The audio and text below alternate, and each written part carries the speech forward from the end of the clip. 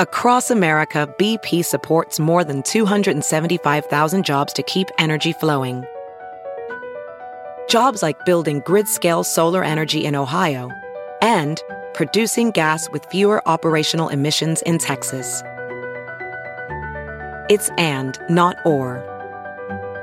See what doing both means for energy nationwide at bp.com/investing in America. Hey, friends, thanks for joining our podcast. I want to tell you about something really new and exciting called patreon.com/BP Show. It's a great way to get exclusive interviews with newsmakers, voicemails, personalized videos, political commentary, and early access to a special podcast called The Making of Bernie Sanders. Go to patreon.com/BP Show. Patreon.com/BP Show.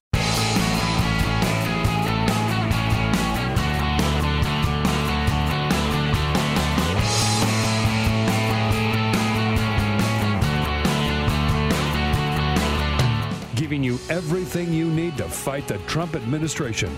This is The Bill Press Show. Live at youtube.com/The Bill Press Show. 2 weeks from today is Christmas Day. Holy mackerel. What do you say, folks? Are you ready? And are you ready for today's show? Hope so. It is The Bill Press Show on a Monday. Monday, December 11. How about it? So good to see you today. Thank you for joining us. Thanks for being part of the program as we come to you live from Washington, D.C., our nation's capital, with all the news of the day and many of you experiencing a lot of snow over the weekend in places that don't normally get snow. Yeah, we had a little bit here in Washington, D.C., but how about down in Georgia and Mississippi and places I never heard of snow before? Also through the Midwest and another explosion of wildfires out in Southern California, particularly that Thomas Fire, moving up from Ventura County into Santa Barbara County. And then here in Washington, D.C., Republicans finally coming up with a plan to keep the government going, but only for 2 weeks, only until December 22nd. Then they'll have to go to the mat all over again. Donald Trump pulling out all the stops for Roy Moore in Alabama. No doubt about it, Roy Moore is Donald Trump's candidate, or as Charles Blow says today in the Washington Post, they ought to rename the party the Roy-Publican Party. Lots to talk about. Send us your comments on Twitter.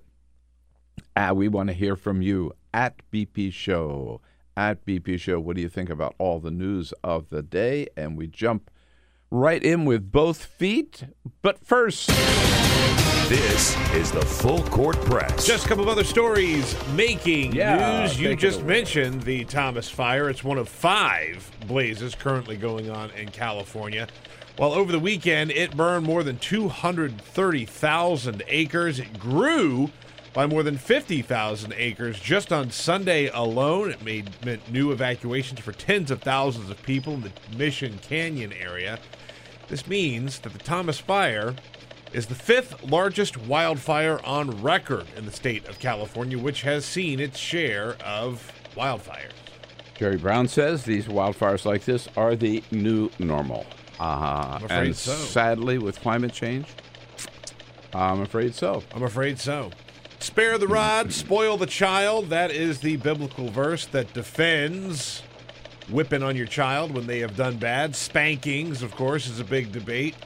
Well, there's a new study put out in the Journal of Pediatrics. They asked 758 kids between the ages of 19 and 20 how often they had been spanked, slapped, or struck with an object as a form of punishment when they were younger.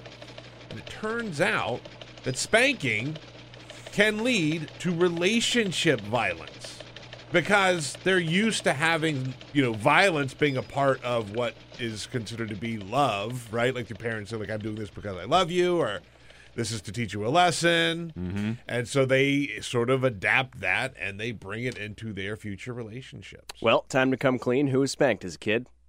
I was spanked as a kid, but I do not spank my children. I was not spanked as a kid. I was spanked as a kid, but I do not spank my wife. Mark tape. Except sometimes. Mark tape twice. Thank you. Moving on. You asked for it. Cockroaches. I did. Cockroaches, Nickelback, used car salesmen, traffic jams, hemorrhoids, hipsters. Good segue. The DMV, root canals, jury duty, and lice. You just saying random words so that we can move on from the last story, or what? Those These are all things that we like. Is that Those it? are all things that are more popular than Donald Trump. That is according to a new poll released by the Pew Research Center. Donald Trump's approval rating has fallen to 32%. That is the lowest that he has polled during the entire 11 months. You can't tell me he's that spent more in more than 32% of Americans like lice. office. I'm just telling you. Or Nickelback. Or Nickelback. Nickelback's still selling.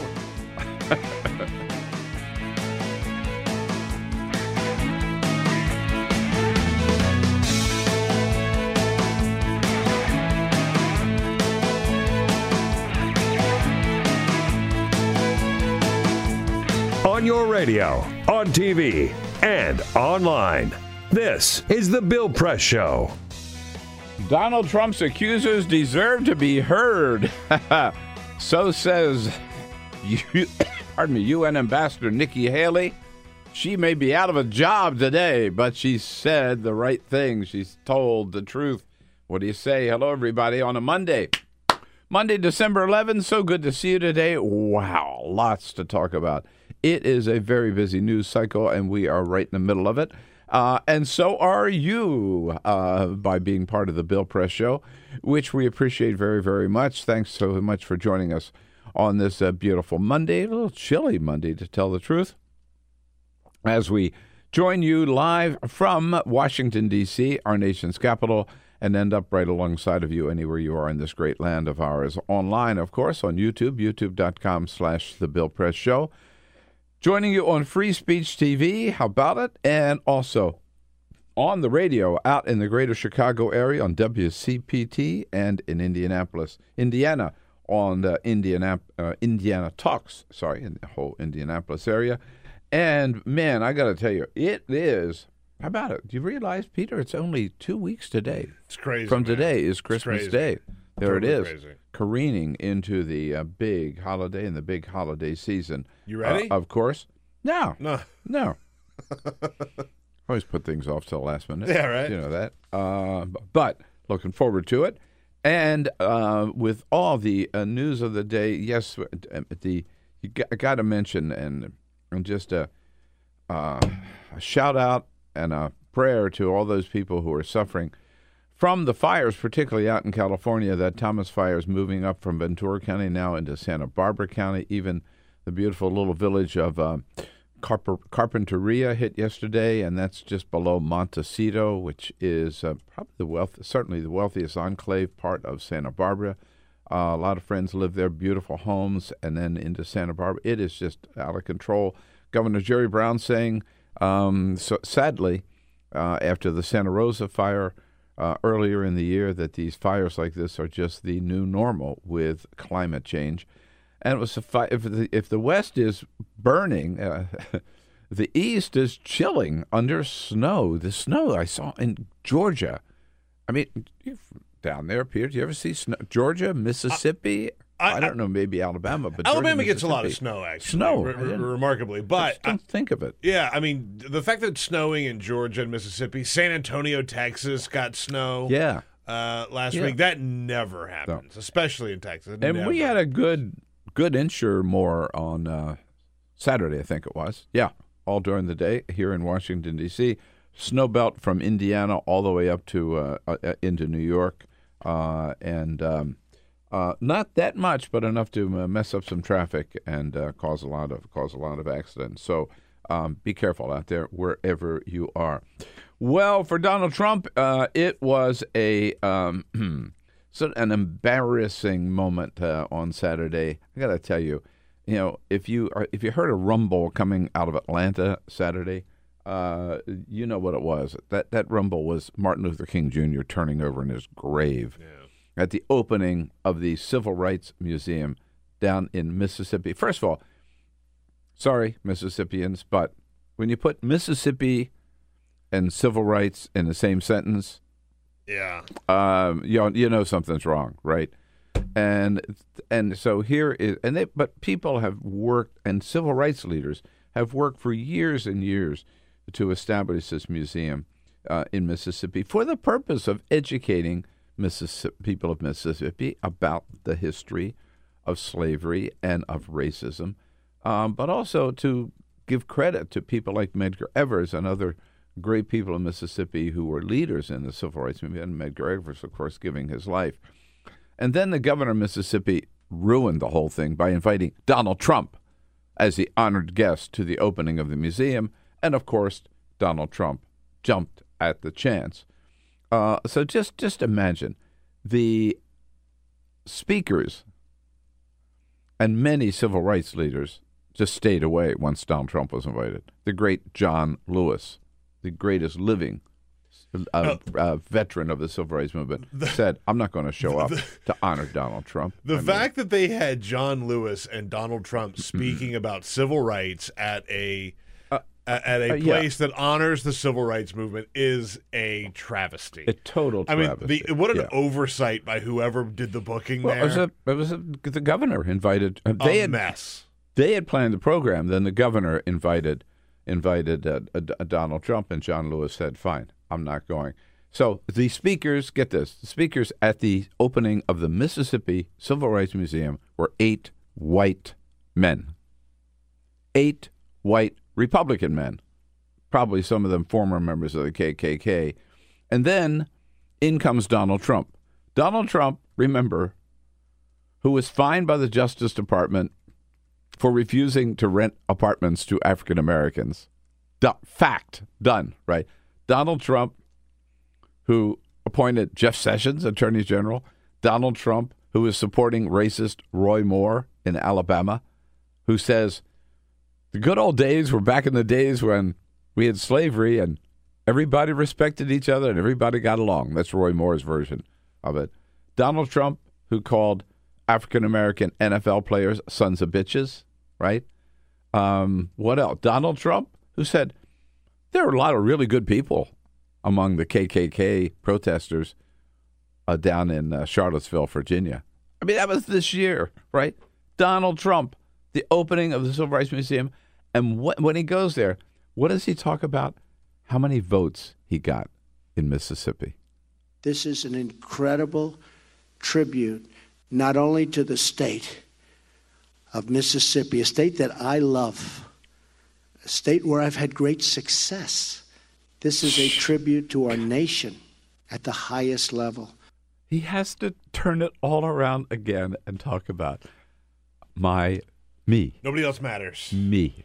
And how many votes I got in Mississippi. That's what this was all about for him. Not the civil rights movement, not the heroic sacrifices somebody made, not this blot on our nation's history. No. How many votes I got? Diversity and diversity. Excuse me. There he is, huh? There. Huh? Yeah, there he is. Right. Diversity. Mm-hmm. Meanwhile, Donald Trump may have got a little surprised yesterday when Nikki Haley showed up on national television. She was on Face the Nation. No, I'm sorry. Yeah, with John Dickerson. John Dickerson. One and only. And he asked her about, this is a time when Al Franken resigns, John Conyers resigns, other people, Harvey Weinstein, all these people, men accused of sexual harassment. What about the women who still, 13 of them, accused Donald Trump of sexual assault? And Nikki Haley surprised everybody, I think, with this answer.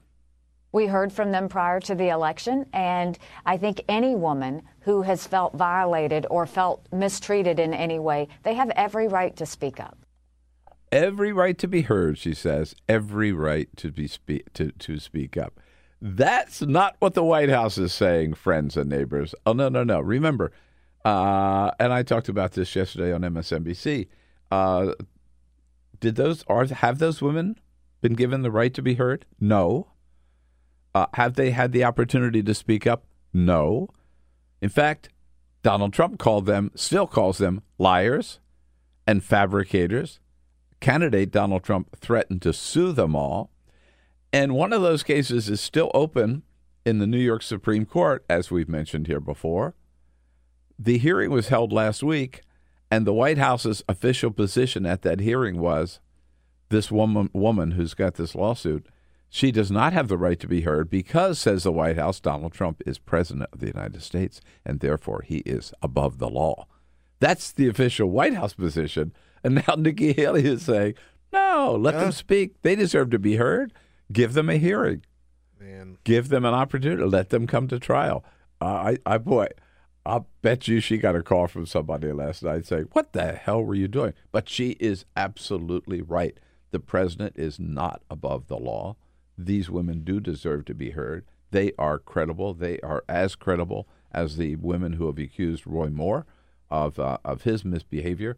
And sooner or later, and by the way, I think this is going to end up biting Donald Trump in the ass because the Supreme Court is already, if this goes to the Supreme Court, and if the New York Supreme Court says the case can proceed, if the New York court says the case can, no, it is the New York Supreme Court, says the case can proceed, it'll be challenged by the White House. It'll go to the Supremes. And the Supremes have already ruled in the case of Bill Clinton versus Paula Jones that the president is not above the law with an accusation like this. It's serious enough that the president can be deposed at the White House. And as we told you last week, I forget this woman's name, Gloria Allred is the attorney. It was Gloria Allred or one of her partners who told the judge, don't worry, we'll work our way around Donald Trump's schedule. We'll just go to Mar-a-Lago and we'll depose him in between golf games. So there's plenty of time. But the point is, Nikki Haley is right. Yeah. These women have not had a chance to be heard, and they should have a chance. And I hope the judge listens to her and rules accordingly. I don't want to give Nikki Haley too much credit, right? No, because she's a dingbat on other stuff. Right. I mean, and she did counterbalance yesterday by, carrying water for Trump's Jerusalem. Yeah. No, she's carried. That's what I mean. She's carried plenty of water for Donald Trump. But Nikki Haley is not an idiot. I mean, she's a smart woman, and I think she sees that if the Republicans actually nominate Roy Moore, or actually elect Roy Moore, I mean. Yeah. Which it's looking more and more like that's going to happen. They got a real problem that's not going to just go away. I mean, I think that a lot of Republicans see this saying, like, just get through the election, we'll get him in, then we've got an automatic vote. Roy Moore does not play nice with the Republicans. He's not going to show up and blend in and just be that, like, one more vote that they need. He's going to show up and he's going to continue to speak his mind and say horrible things. By the way, from a 2011 interview, this just surfaced yesterday. CNN's K-File reported that Roy Moore spoke on a radio show called the Aroostook Watchman. I've never heard of this radio show. I think it's a local show, but they are known for pushing widely rejected conspiracy theories over the years. They talk about mass shootings. They talk about Newtown being a false flag. They talk about 9/11 being an inside job. They continue to talk about President Obama being born not in America. So in 2011, Roy Moore went on and was asked about eliminating every amendment besides the first 10 amendments. And Roy Moore said, quote, that would eliminate many problems. You don't understand how some of these amendments have completely tried to wreck our form of government that our forefathers intended. So any amendment to the Constitution after the 10th Amendment, wrong in the eyes of Roy Moore. Yeah, including the amendment that ended slavery. Including the amendment that ended slavery, they gave women the right to vote. They gave women the right to vote. Yeah, you can go on and on and on. That's who he is. That's who he is. Yes, indeed. That is a Roy Moore. So at any rate, with following up on Haley Barber's Nikki Haley's. I saw Haley Barber the other night. This is my mind. Nikki Haley's comments that these women have a right to be heard. 3 Democratic senators stepped up, saying, "Look, Al Franken resigned without anything being proven. Really, he resigned based on those accusations. Why that Donald Trump should do the same." Senator Cory Booker from New Jersey, Senator Jeff Merkley from Oregon, and Senator Bernie Sanders yesterday on one of the Sunday shows making the connection as well. Al Franken felt it proper for him to resign. Here you have a president who has been accused by many women of assault, who says on a tape that he assaulted women. He might want to think about doing the same. Might want to think about doing the same, says Bernie. Indeed, indeed, indeed. But Donald Trump, just one final connection there. Beverly Young Nelson, she's the woman who produced, one of the women who says that Roy Moore preyed on her when she was a teenager. She's not the one who was 14, but she's the one who produced the yearbook. Donald Trump making a big deal about the fact that now Beverly Young Nelson admits that she did some of the writing on the yearbook. You know, this is such a bogus issue because the note on the yearbook written by Donald Trump, by Roy Moore, is something to the effect was, congratulations on your graduating. I couldn't say hello to a more beautiful young lady or something like that. Love, Roy, right? Underneath, it's added DA, meaning district attorney, the date he said it, or the date, he wrote it, and the place, some country club. So she admitted that was her writing. She added that just so she would remember where he had written that. That doesn't make it phony. Right. That doesn't say she's a liar. That doesn't say that Roy Moore didn't do it with all these women. And by the way, I saw him. So here he is yesterday. He gave this TV interview yesterday. Listen to this flat out denial, right? Roy Moore. These allegations are completely false. I did not date underage women. I did not molest anyone. Now, remember, when you have to go on TV and say, I did not molest anyone, you're losing. And I did not date underage women. Remember, he told Sean Hannity, I didn't date underage women without asking their parents' permission first. So he's got a story all over the place. And remember that preacher, Flip Benham, right, who said, he dated young women, but we all did because of the purity. Right. That's what attracted He's lying. Him to the Roy Moore's lying. Totally lying. Yeah. But in the meantime, Donald Trump, he doesn't care. What went from a sort of almost a tangential endorsement of Roy Moore, now he is all out for Roy Moore. He has turned the Republican Party into the Roy Republican Party. There it is. I got it. Even doing a robocall. First of all, he had this big rally down in Pensacola Friday night, 25 miles over the line from Alabama, where he tells people you got to get out and vote for Roy Moore. Get out and vote for Roy Moore. Do it. And then he actually makes a robocall. Here he is telling people, this is people of Alabama Republicans answering the phone. Here's what they get. If Alabama elects liberal Democrat Doug Jones, all of our progress will be stopped cold. Bernie, what am I doing today? Donald Trump continuing. Hi, this is President Donald Trump, and I need Alabama to go vote for Roy Moore. It is so important. You living in an alternate universe where Bernie Sanders became president? I think I am. Bill? Yeah, that's right. I wish.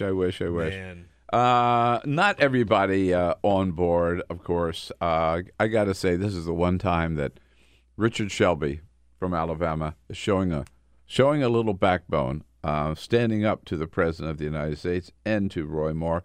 Shelby said, I wrote in, he won't say who, but he didn't vote for Roy Moore.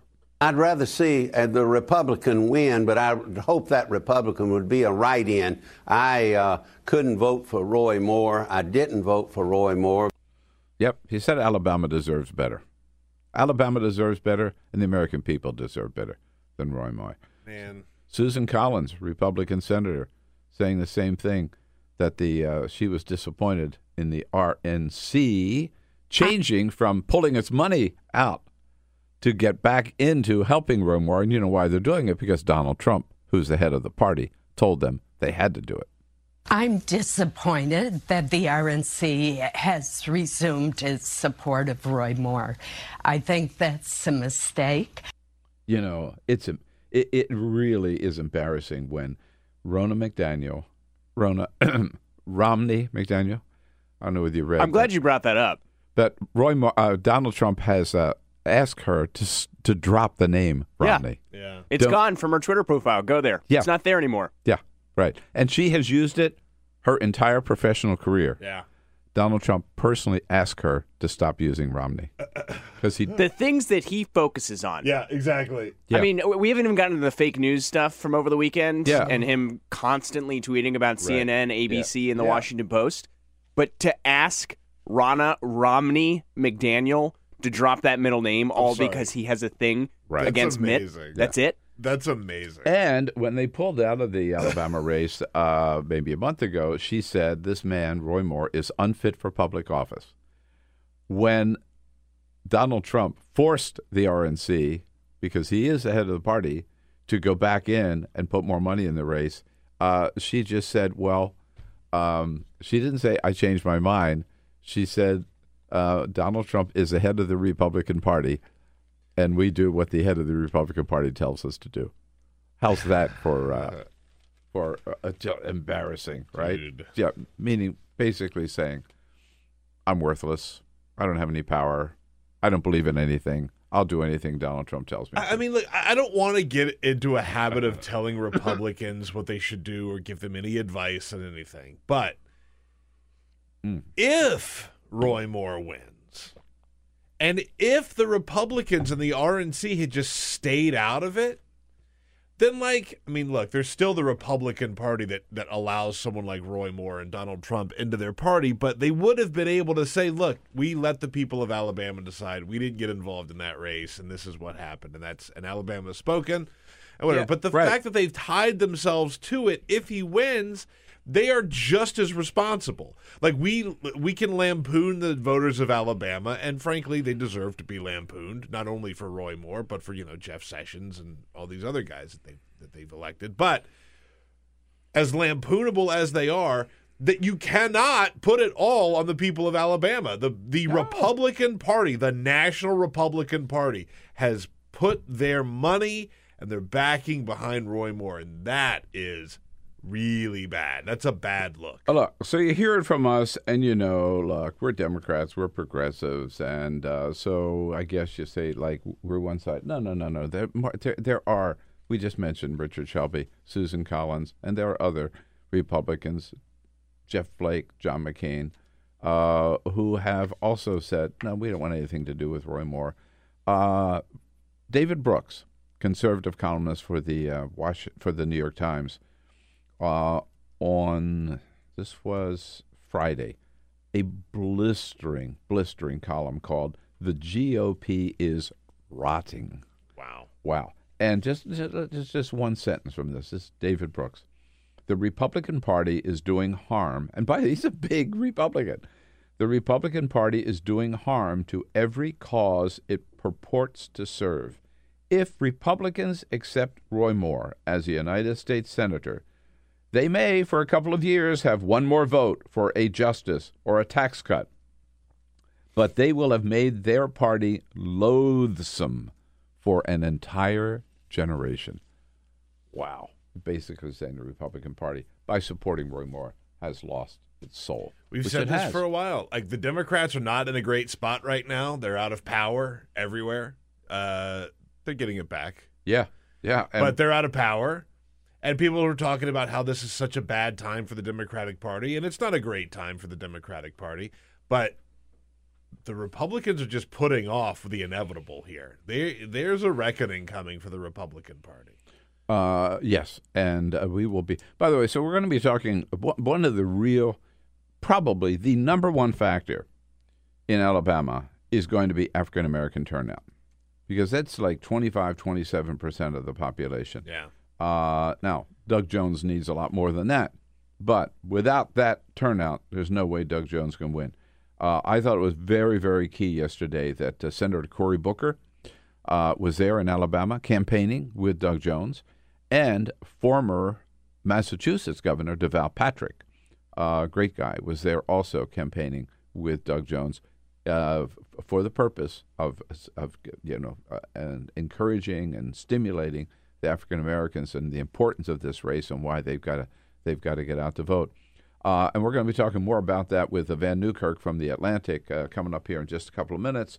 Later on, Nina Turner, the president of Our Revolution, is going to join us because other big news over the weekend, the Reform Commission appointed after the Democratic Convention to take a look at things like superdelegates is out with its recommendation, and they slash the number of superdelegates, recommend slashing the number of superdelegates by some 60%. Nina Turner, a member of that commission, will be joining us here in studio. And we wind up with Matt Fuller from HuffPost, covers Congress for HuffPost. You know Matt, he's a frequent guest here, who will tell us about the latest attempts by Congress to deal with sexual harassment charges against members of Congress, and also to keep the government running. Maybe they'll be able to do so the next time for a little more than 2 weeks, you would think, but that's all they could do over the weekend. Anyhow, we're just getting started here on the Bill Press Show with you on this Monday, December 11th. Don't forget, you're part of the program by tweeting us. Send us your comments on Twitter at BP Show. We'll be right back. Diversity and diversity. Download our podcast, search for The Bill Press Show on iTunes, and remember to rate, review, and subscribe. This is The Bill Press Show.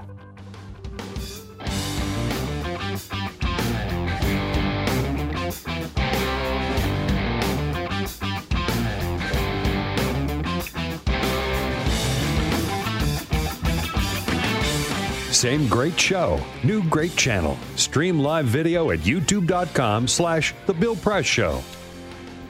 Yes, indeed. Here we are on this Monday, December 11. So good to see you today. And thank you so much for joining us as we boom out to you live from our studio on Capitol Hill in Washington, D.C., where we are brought to you today by the United Food and Commercial Workers Union. Yes, those good men and women, hardworking men and women of the UFCW under President Mark Buchan, the United Food Workers, Mark Perrone, sorry, a proud union family that feeds, serves, and provides for America's hard-working families. We salute them. Thank them for the support of the program and encourage you to check out the website at ufcw.org. Joining us in studio, Vann Newkirk, a good friend from the Atlantic. Hello, Vann. You are, you can take your overcoat off if you wanted to, but I just like the coat. Yeah, don't take the coat. It's cold out there, man. Yeah. Good to see you. I don't know whether you had a chance to see. There's a profile on the front page of the New York Times yesterday by Maggie Haberman, Glenn Thrush, and Peter Baker about the style of the presidency under Donald Trump. One thing they point out is, before taking office, Mr. Trump told top aides to think of each presidential day as an episode in a television show. Great. In which he vanquishes his rivals. Oh, God. And the people close to him estimate, here's what got me, that Trump spends at least 4 hours a day, and sometimes as much as twice that, in front of a television. Now, what does that say about anybody? 8 hours in front of the TV. 8 hours. 8 hours in front of cable news, too. No, it's all cable. Not just like watching a movie marathon. He's not binge watching. Right. He's watching the news. Oh, right. God. For 8 hours. That makes my head hurt. Right. That's right. He's not watching, House of Cards or catching up on anything. You can get new things after 8 hours on the news. Like how much news can you watch until it becomes the same news? Right. Right. Yeah. 20 minutes. 20 minutes, right? Yeah, I'd say. Right. Oh, boy. And then he uses Twitter as his Excalibur, is what they say. Excalibur. Right. Yeah. So he starts off, they say, in the morning. He usually watches CNN to get the news, which I think is very funny. To get the news, to find out really what's really going on, he watches CNN. Then he switches, of course, to Fox and Friends just to get the self-glorification. And then he goes over to Morning Joe to get pissed off.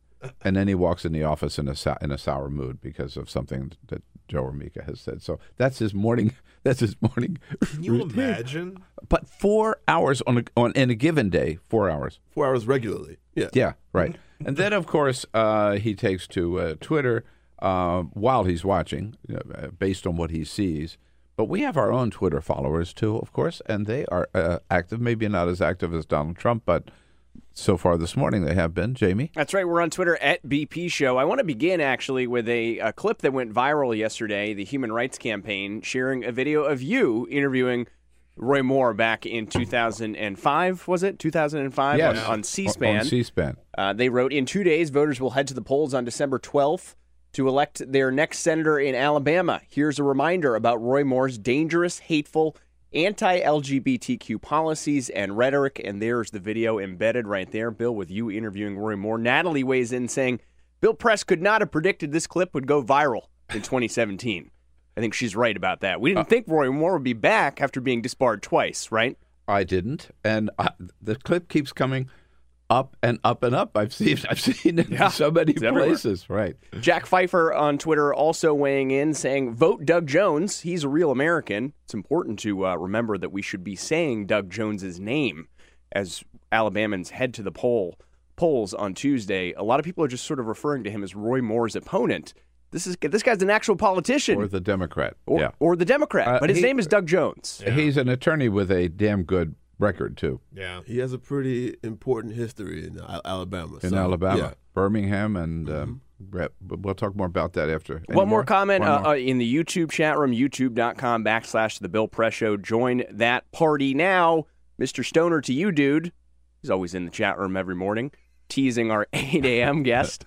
Bernina 2020, referring to Bernie Sanders and Nina Turner. Oh, wow. He's found himself a new ticket. Also adding, every election, I think the Republicans have become loathsome, and the hate just continues to win. So optimism, pessimism there. YouTube.com/The Bill Press Show. And again, on Twitter at BP Show. Get your comments.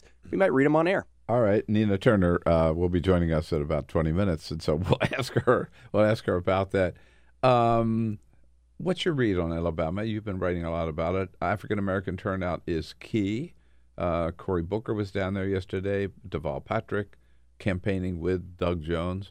What do you hear?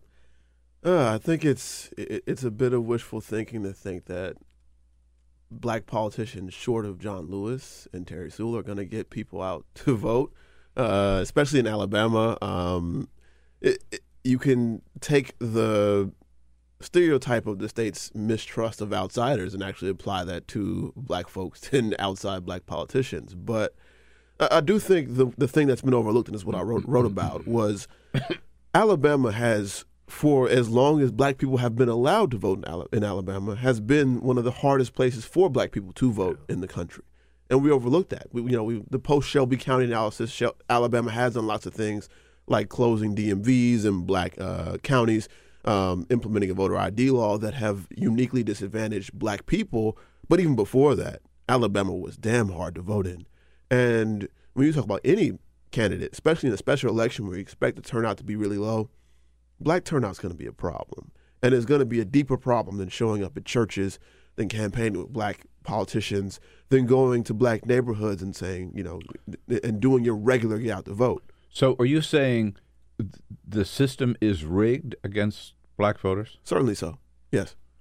In terms of number of polling places or location of polling places, voter ID, specifically how? Mostly on the registration side, so voter ID, just the fact. Do you have to show voter ID in Alabama? It's a non-strict policy that you have to show it, or you can get two people at the polls to sign an affidavit saying you're you. But it's one of those things where it's meant to discourage people from even going in the first place. Yeah. So that's how a lot of the laws there work. Is up until 2016 they had no online registration. There's no pre-registration if you're 16 or 17. There's no same-day registration. There's no fault absentee voting. All these things that were implemented in many states after the Voting Rights Act to get black people to vote, to help people in disadvantaged communities vote, they do not exist in Alabama. So the deck is stacked against to begin with. Indeed. Okay. Yeah. And then you've got the matter of motivation. And I've got to ask, if here's an avowed racist, Roy Moore, who says the good old days were the days when, way back, way down upon the Swanee River, right, when everybody was happy and singing in the fields, and we got to bring those days back. If stopping him from going to the U.S. Senate is not enough motivation to get out and vote, what is?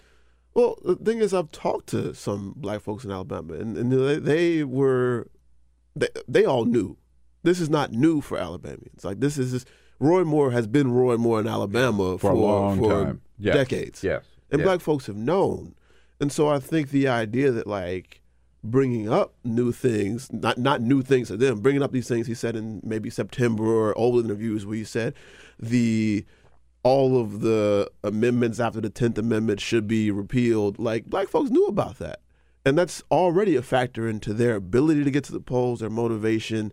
And so I think they're looking for Jones. I think lots of folks are looking for, like, a promise that Alabama is going to be different in a tangible way in the future. And that's a hard one to make, even for a Democratic candidate, that Alabama is not going to be a single party dominated state for a while. Because even if Jones wins a special election in the Senate, from top to bottom, all the laws in the state are still going to be made by Republicans. And so that's where I think the disconnect lies, is in getting those voters to actually believe credibly that things will change meaningfully for their lives in Alabama. And that's a hard sell still. Is there anything that Doug Jones or the Democratic Party could have done to stimulate of course, we're talking about something that hasn't happened yet. Right. But if what you say proves to be true and the African-American turnout is low, is there anything that they've missed that they should have done they didn't do? I think African-American turnout will probably mirror overall turnout. It'll all be low. It'll all probably have around 26, 28. Yeah. But I think... Boy, you would think any Senate election, if any Senate election would get a good turnout, would be this one. Yeah, Secretary of State's office is expecting 1 million of 3.7 million voters to come out, which would be one of the all-time low special elections. And, it's... unbelievable. Unbelievable. Yeah. Well, I mean, I think it goes to show that when this type of race where you have somebody who is just accused of doing the worst things and you have a brazen apparatus that is just never going to not support him, I think what it does, and it actually showed with Trump too, is these type of things just destroy overall faith in the system altogether. Well, people don't want to come vote. I was going to say, this is, I think the whole issue in Alabama really does mirror the Trump election. Yeah. I mean, it's from top to bottom. Not only the previously unheard of allegations by the leading candidate, right, that he survives. I mean, look, whether or not Roy Moore is elected, we'll see. All right, in a couple of days, but it's still competitive in all the polls. If not, he's winning in all the polls. So he's survived this huge scandal. He has a Democratic challenger that people are really enthused about, and people, you either just like aren't going to show up or you're going to stick with your guy. Yeah. And that's enough to get these guys elected, to get evil people elected. That cuts out the people who aren't really super motivated in the middle. Yeah. There's another factor here, which is a test here, the effect and the coattails, if you will, of Donald Trump. So he's gone from maybe just being, as I said earlier, tangentially supporting to right now it's all out, baby, all out, right? Including, Jamie, the robocall over the weekend. Here's what I'm Donald Trump, and here's what I want you to do. If Alabama elects liberal Democrat Doug Jones, all of our progress will be stopped cold. Right. And? Hi, this is President Donald Trump, and I need Alabama to go vote for Roy Moore. It is so important. What impact do you think that'll have? Yeah, so if you look at the last ads printed out, the billboard ads for Moore in the state, they're just a picture of Donald Trump to vote Roy Moore. Is that right? Yeah. Wow. Right. Yeah, fun stuff. So they're making it stand with your president. Yeah, and this is not a tepid endorsement. It's not I'm going to endorse and not say not actually do anything. So this didn't help Luther Strange. Will it help Roy Moore? Well, I don't think it helped Luther Strange because the real Trumpist candidate's always been Roy Moore. And that's I always thought it was baffling that they went to bat for Strange over Moore, and now I think they found the synergy. Now, I still think there's a good chance for Jones to win. And I think one of the problems with the polls that we've seen is they don't do a lot of the smaller polls that show more pulling ahead they don't have a solid demographic breakdown. I'm skeptical about their likely voter screens. Mm-hmm. So I would say Jones has a good shot of winning. But also, if Moore does pull this out, I think it shows that Trumpism is damn viable. It's not dead the way people were proclaiming it dead after Virginia elections. And it is certainly dependent on, to me, just how effective voter suppression is in this country. Well, let's say it does work, okay? So then you've got the Republican Party is the party of Donald Trump and Roy Moore. I mean, no doubt about it, right? Going into 2018. What does that mean for the Republican Party? I mean, I could write the ads. We could sit here and write the ads ourselves, right? You can write the ads yourself, but I think if there's not enough ammunition now to stop Roy Moore, Republicans have just got to be feeling brazen and bolden in 2018. Well, not enough ammunition maybe in Alabama, but there are other states where I think the combination of Donald Trump reflecting the party and talking about the party as the party of Donald Trump and Roy Moore is not going to sell well. So I think what will happen is in places, and I'm actually going to tie this all to voter suppression. I'm going to tie it all to voter suppression because I think that's where you're going to see the gains the most for Republicans in 2018 are going to be in places that have restricted ballot access the most. And where you're going to see gains for Democrats are where you've seen real pushes to reverse felony disenfranchisement, to reverse, to add online registration, to make the ballot access easier. And I don't quite have a handle on the overall balance of that to say who's going to pull out the most seats in 2018. But I think right now it's definitely a race between those two aspects. We saw last week, shifting topics here, the resignation of the senior member of the House of Representatives, Senator Congressman John Conyers, which caused a real split in the Congressional Black Caucus. Do you think there's a double standard when it comes to John Conyers and sexual harassment versus a Blake Farenthold or a Trent Franks? Well, I don't know. Franks resigned on his own. Nobody called on. I mean, Ryan never called on him. Paul Ryan never called on him to resign. He just did. I think you do want to look at each of the cases individually and think about what actually happened in these. I think the allegations against Representative Conyers were pretty damning. In any year, not just one post the Weinstein effect, I think you would expect him to retire after these allegations. Now, whether the Senate Democrats foot dragged on other people who had been accused of things, I think that's possible. And I do think there's a political calculus at play here where we know Conyers' seat is going to go to a Democrat.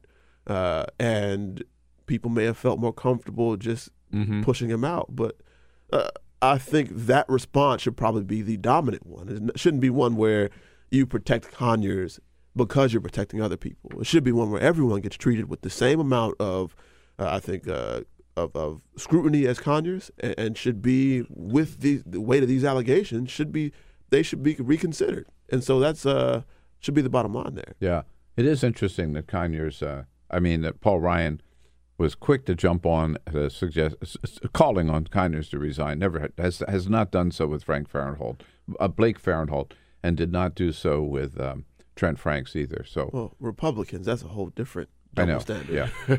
So maybe Conyers should have changed his party identification. Yeah, I've seen that joke a couple times, and it'd be interesting. Then Paul Ryan might have thought differently of him in that case. Donald Trump made a special trip on Saturday up to Mississippi to open the Mississippi Civil Rights Museum. What is your reaction as a young African American to seeing the civil rights movement, right, heralded in Mississippi by Donald Trump? Well, let's lay out a couple things, right? Okay, so Emmett Till was killed, and Medgar Evers was killed by people affiliated with the Klan. The president endorsed by the Klan showed up, who said that the Klan, I forget how the quote went. Very fine people. Very fine people, some very fine people in the Klan. In 1968, Dr. King was shot and killed. the Fair Housing Act was passed in the wake of his death. 4 years later, the Trump business father and son, they come and they get charged with violating that act. Not renting to African Americans. Right. Refusing to rent to African Americans. Yes. So what does it say?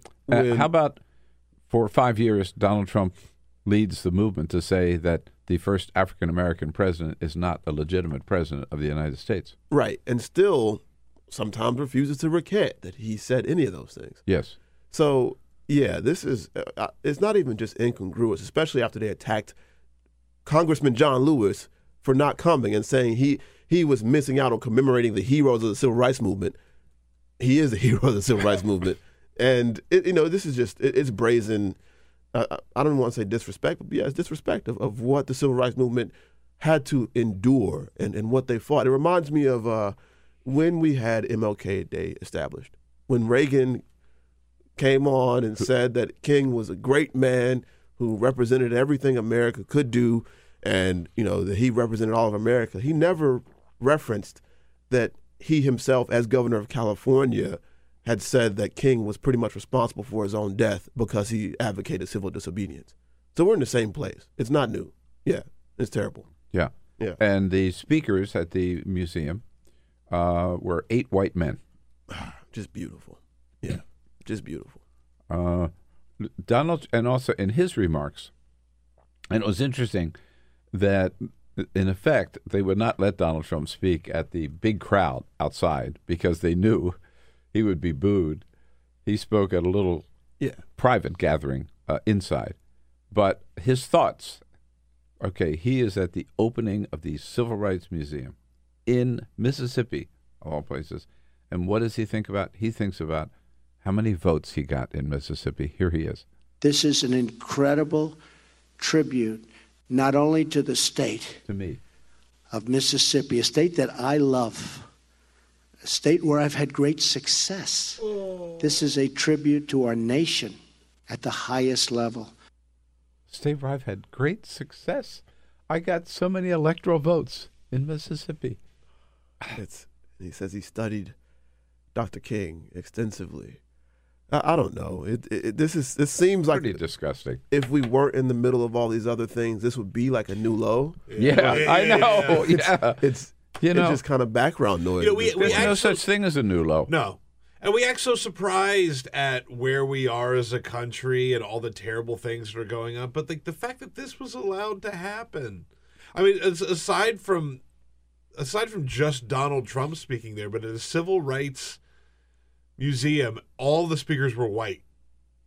Mm-hmm. That speaks volumes. Civil rights don't really matter to a lot of the people. One other thing, yeah, you're right. It's also a new low again when the president is in effect saying, "I'd rather have a pedophile than a Democrat." I mean, that's his position in Alabama, and if you can get any lower than that, I don't know where you go. Other than maybe grabbing women by their genitals. Oh yeah, that's right. He did that. That tape too. never happened. Oh, that's right. That's right. The alleged tape. The alleged tape. I'm sorry, I forgot to add that. You've also been writing about Obamacare. Yeah. Is Obamacare still exist? It still exists. Yeah. And signups have actually been stronger than I expected in that piece through the last week. But I still think it's on edge. And the administration has done lots of things and will continue to do lots of things that will undermine it. They are doing everything they can to undermine it, like shortening the registration period and also keeping it a big secret. Keeping it a secret, cutting the budget. Yeah. CMS Administrator Seema Verma has not yet tweeted about open enrollment. Open enrollment ends in 4 days. Mm-hmm. Yeah, so in 3 days. So hey, it's a really big, complicated law, and it requires the full buy-in of the federal government to work. And I think when President Obama left, or when Trump was inaugurated, lots of people underestimated the impact that the federal government could have without passing a bill at all in undermining it and rolling it back. And now we have in the tax bill that seems likely to be signed into law, the rollback of the mandate, and there doesn't seem to be any corresponding provision against cutting Medicare that was supposed to be in it under the Senate law. So when this thing goes $1.5 trillion over the deficit and triggers a sequester, that means health care funding will not be safe. So, no. Yeah. In fact, I call that round two. Oh, beautiful. Right. This is round one, right? Yeah. So they create the deficit, and then round two is we have to deal with the deficit, and the way we deal with the deficit is by doing what we always wanted to do in the first place, cutting Medicare, Medicaid, and Social Security. I think Paul Ryan's already said that exact same thing. Exactly. That is Paul Ryan's agenda. They've admitted that. And what was it, Bernie? Somebody on the floor the other day kind of admitted that, and Bernie Sanders said... It was Pat Toomey. Pat Toomey and Bernie Sanders. Bernie Sanders said, you let the cat out of the box. Yeah. Just let the cat out of the box, or whatever the phrase is. Whatever the phrase is, yeah. No, that's next year's agenda. Yeah. And by destabilizing it more and more, you create the impetus to have to fix it, quote unquote. Right. And fixing it just means repealing it. That's the whole thing. Right. This is the whole thing. That same Ronald Reagan tried the same trick, and David Stockman called him out on it. His budget director said, "Here's exactly what we're doing." Hey, Vann, so good to see you. Thank you so much. Have a great Christmas, a great holiday, and we'll see you early again in 2018. Sounds good to me. If not before. All right. Yes, Nina Turner joining us from Our Revolution next on What's Up with the DNC and the big changes coming. We'll be right back. This is the Bill Press Show. Hey, everybody, this is Bill Press. Thanks for listening to the Bill Press and Friends podcast. And now, do yourself a favor. If you haven't already done so, subscribe to the show on iTunes. Here's what you do. Just search for the Bill Press Show. Then you can take us with you and listen in anywhere you go. And you'll get new shows from us as soon as they're posted. And one more thing. If you really enjoy Bill Press and Friends, please help us grow by telling a friend, writing a review, and giving us a rating on iTunes. It's so great to have you on board. Many thanks.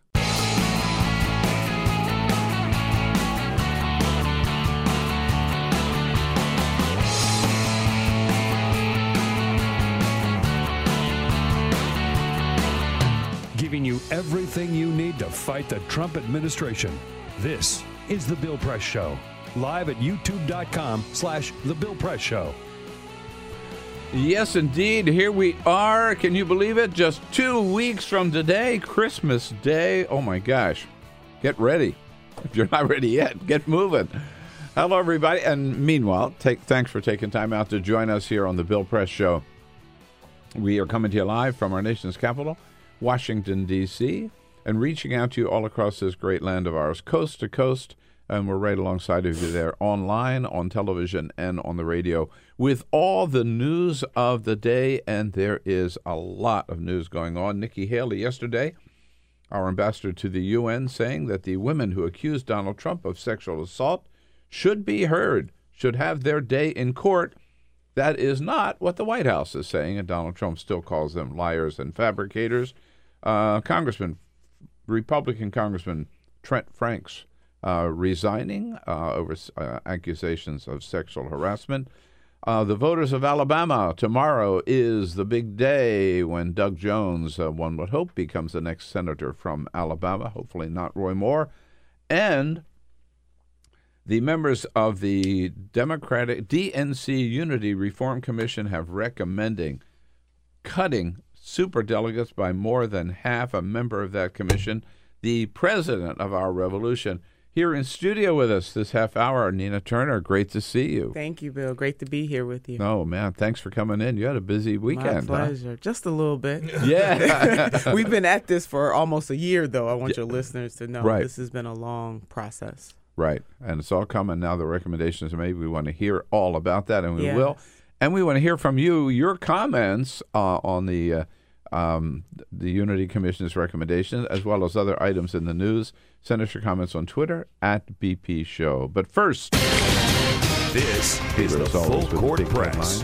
Just a couple of other stories making news. It is Monday, so let's take a look back at the weekend box office. The kids' movie Coco is still number one. It was a pretty slow weekend at the box office, relatively speaking. Brought in $18.3 million. It was a steep drop-off to number two. Justice League was number two, and then Wonder was number three. They'd all been out for a couple of weeks, so they didn't get big numbers. And by the way, speaking of movies, this morning, Saudi Arabia announced that it will allow movie theaters to open in the conservative kingdom next year.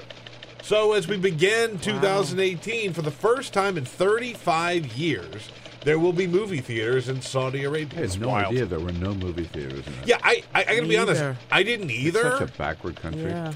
But they shut them down in the 1980s because there was a wave of sort of ultra-conservatism that swept through the kingdom. And so they said that back then they viewed Western movies as sinful. And so only the good ones are. Yeah. But then they said today they're going to reverse that. They're going to allow them back in 2018. So if you want to go see a movie, start planning for what you want to see in Saudi Arabia. Progress. Yeah, progress. Right? And the Crown Prince, it turns out, is the person who bought that Leonardo da Vinci painting for $450 million. How about that? My God. Isn't that nuts? This is the reform Crown Prince, right? Right. Who's spending money like that. Yeah, exactly. By the way, over the weekend, the Basilica of the National Shrine of the Immaculate Conception, right here in Washington, D.C., they finally finished working on it. It's been 100 years that they've been building this place. I mean, it's been open to the public for quite some time. I've been in it several times. I'm sure you have. Yeah. But it's finished. It's complete. There's no more. There's no more work being done on it. That means it is now the largest Catholic church in North America. Wasn't there earthquake damage a couple of years ago? There was earthquake damage a couple of years ago. You are correct. Yes, but they were, even then, back then, they were still working on it. So can I say something? It's your show, man. Yeah. Right. I was say whatever you want. Thing, don't ask me. It's ugly. Oh wow. Okay. Yeah. I think I don't mind the outside. The inside is ugly. The mural on the back of the altar there, whatever they call it. So are you kicked out of the Catholic Church now for saying that? I think so. Well, hopefully the renovations will take less time.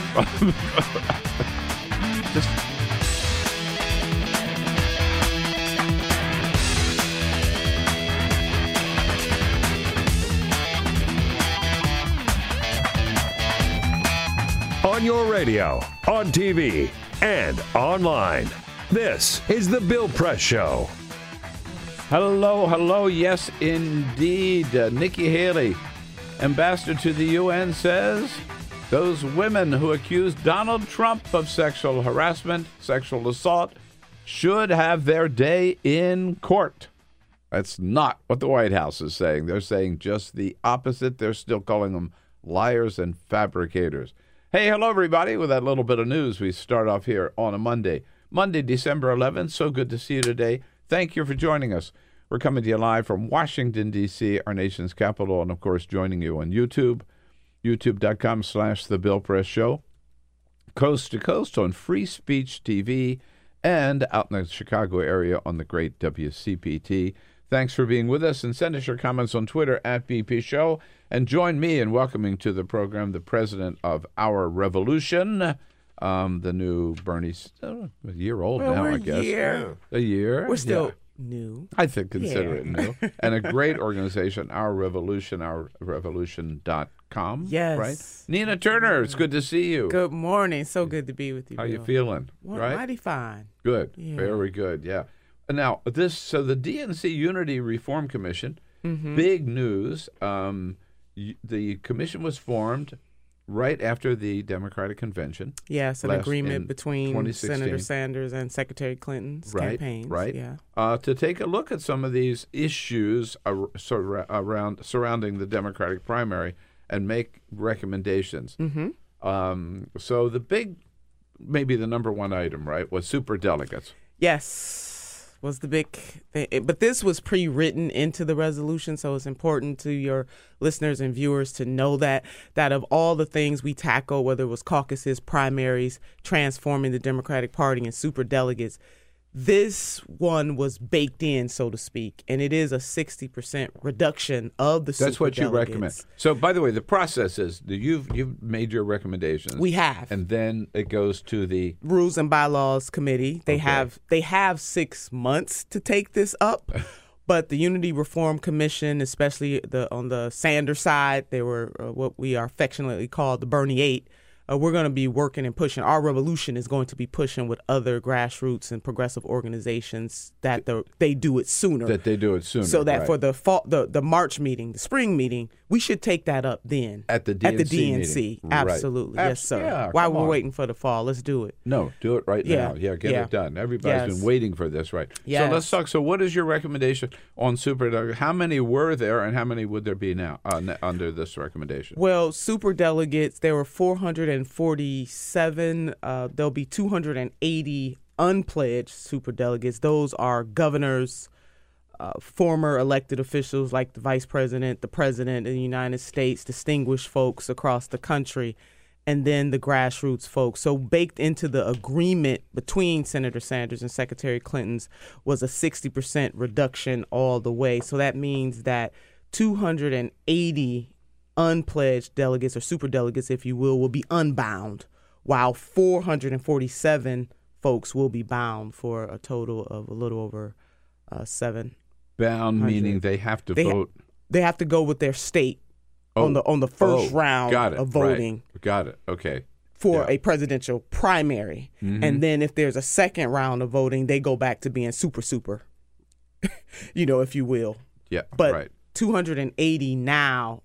Out of the 700 something, only 280 will be free, and then 447 will be bound by their state on the first round of voting. That is progress. Now, some folks on the commission, like myself, wanted no superdelegates. I was just going to say, why do you have any superdelegates at all? But the establishment, they died. Some people still want this process. There were other folks on the commission who wanted to keep the superdelegates the way that they are. They didn't want any change. And then there were people like me who wanted them to go away totally. And so this was a compromise. It was a compromise. And in compromise, you never get 100% of what you want. Right. It is progress, but that doesn't mean that grassroots folks can't still push the Rules and Bylaws Committee, who are not bound by the resolution like we were, to even go further. And as you remember, Senator Tim Kaine, a couple of, maybe a month or so ago, was reported in Politico that he said, let's do away with superdelegates altogether, and he challenged his colleagues who will remain within that 280 to vote the way of their state. So superdelegates can, on their own, without the Unity Reform Commission, determine that 280 can determine that we're going to vote the way of our state. So I just want to be sure I understand, and all of our viewers and listeners understand, because I think to me it sounds a little backwards, bound and unbound, what exactly that means. So when you say 447 are bound, yes, that means they have to follow how their state voted. That's right. Right? That's right. So yes, that does away with cases like we had the last time, where I remember Massachusetts, right? Was it Massachusetts? I forget what state, but there were several states that went for Bernie. Yes, but the superdelegates, like the senators, said no, they were still going to stay with Hillary. That's right. And then in some cases where the senator won a state, Secretary Clinton still ended up getting more of the delegates because the superdelegates tilted the scale. Right. And so we're trying to stop that from happening for anybody. I want folks to know that we don't know who the nominee or who will run in the future, but this is an attempt to balance the scale somewhat. And what that does is it really respects the vote of the people of the state. Right? That's right. Yeah. That, to say that people who have more titles, now titles are good. Don't get me wrong, but I say purpose is better. But really the system says that the people who have the biggest titles know better than the average everyday person, and that's a bit elitist. So we have reduced that, and hopefully we'll continue to So work the on that. 280, when you say they are unbound, that means they're free to go against the people of their state. Absolutely, they Still. sure can. Still. Yeah. And that doesn't sit well with some folks, but I want people to know that the Unity Reform Commission was bound by that. Again, every other area was open for debate. That one was mandated within the resolution, as much as people like me Representative Lucy Flores, others of us did not believe that there should be any superdelegates. We fought to try to change it, but minimally, some folks should take some comfort. Yeah, no, this is that's right. No, this is real progress. Yeah, it is progress. It just doesn't go as far as you and I would like to see it, and I think people continue to raise hell. But that's right. As one during the primary, that like you, I was advocating getting rid of the superdelegates. Yes, again, the people of the state ought to have, I think, have the last too. word. And we got to take the bitter with the sweet. And again, we're saying that people, we're really saying that the grassroots doesn't know what they want. You're saying to the voter, you were wrong, and I'm going to override your will. And that's not right, whether we like it or not. Okay. How about caucuses? Yes. And then we have closed primaries, too. We do. Listen, we tried to push for open primaries. We were voted down. There were 21 members on this commission. Senator Sanders there were 8 of us, the Bernie 8. So we went in at a disadvantage from the beginning, and we argued hard, and that came, Jeff Weaver, the senator's campaign manager, really carried that, pushed it hard, but we were voted down in terms of open primaries. But it's important, though, that we have open primaries because we need the Democrats in order to win. We cannot win elections with just people who identify on paper as Democrats. It is insane to have a closed primary. It is. I've argued this with some of my friends as well, but what the Democratic Party, to me, has to be all about is bringing new people in. And Senator Sanders did that. He did that. That's right. So many independents, so many young people who had not been involved in the party before, who they wanted to come in, they wanted to register, they wanted to vote. That's right. And unless they had been Democrats for 59 years, right? And some of these rules, they're locked out. And look at states like New York, for example, where you have to register almost a year to vote next year. People had to register as a Democrat this year. I think if you are not registered now, right, you won't be able to vote as a Democrat next year or a Republican next year. It crazy. It is crazy. I told this story on air last year. My neighbor was a hardcore Bernie guy. Yeah, but he was registered as an independent, and so when he showed up to go vote for Bernie in the Maryland primary, couldn't vote for Bernie. You couldn't vote for Bernie. Yeah. And that's for anybody, because we're making this about Senator Sanders and Secretary Clinton, but we're trying to open this up for future generations. For Democrats to win. That's right. We got to have the independent voter. We really do. In other words, it's almost like, why campaign? Yeah. Why bring in new people if they can't vote? They can't vote, makes no sense, and it contradicts everything the Democratic Party is all the argument is, and I would love your. Damn it! I should have been there with you. I would have loved. I'm not saying we would have won, but still. But the argument is only Democrats on paper should be able to decide their nominee. That is the argument out there. But counter to that, I would argue, okay, I understand where you're coming from. I don't necessarily agree because there are a lot of independents lean one way or the other. And I think there are more independents today. That's it. More registered independents in this country than Democrats or Republicans. Right. But how is hypocrisy? And I said this, that you're going to say to independents, you're not good enough to vote for us in the primary, but in the general, we need you.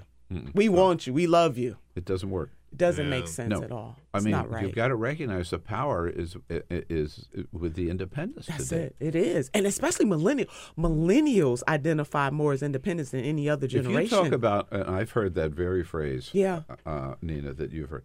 To me, the definition of elitism is to say, we only want Democrats to decide who the Democratic nominees. In other words, unless you've been a Democrat as long as I have, right? That's what that whole attitude is. You don't count. You don't count. And then with a straight face, so to me, it's a form of voter suppression.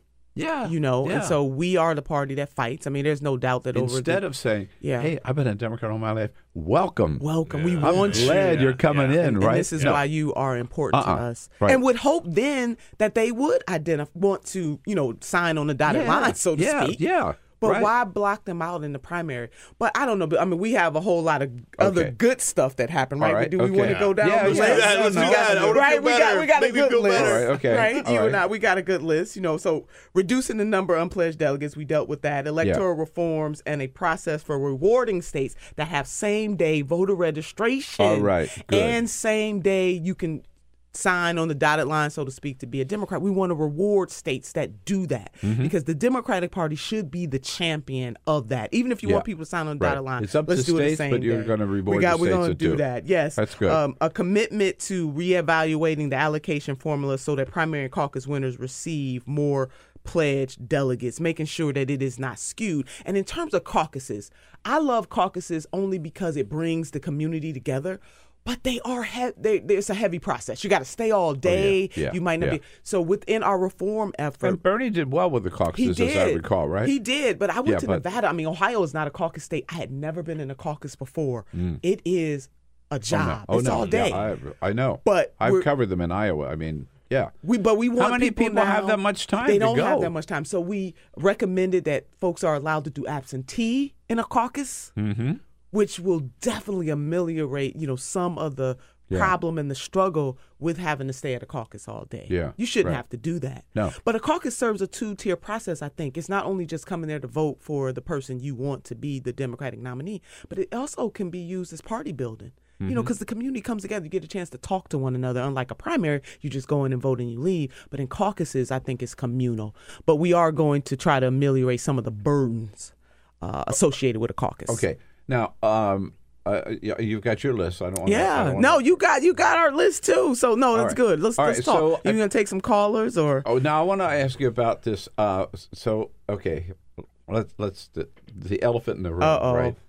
We still have Iowa and New Hampshire as the first two states. Yeah, we do. I mean, Iowa's never going to give that up. You know that. New Hampshire will not either. I'm not mad at them, even though I don't agree with it, but I get it. They fighting for their place in the universe. But the whole primary calendar is somewhat skewed too, right? I mean, a bit. Yeah, it is. First of all, and the debate schedule as well, which that will be cleaned up too. What do we do? I mean, even the chairman Perez did say that they're going to release that schedule very early and do it in a way that it does not advantage one candidate over another. So I hope to see the Democratic Party actually do that. This is my concern. So it has to go. The Rules and Bylaws Committee will either take our recommendations or change our recommendations, at which point the Unity Reform Commission gets a chance to look at what the Rules and Bylaws Committee and reject it or accept it. Mm-hmm. If we accept it, then it goes to the floor of the DNC. Uh-huh. If we reject it, then our proposal that passed this weekend goes.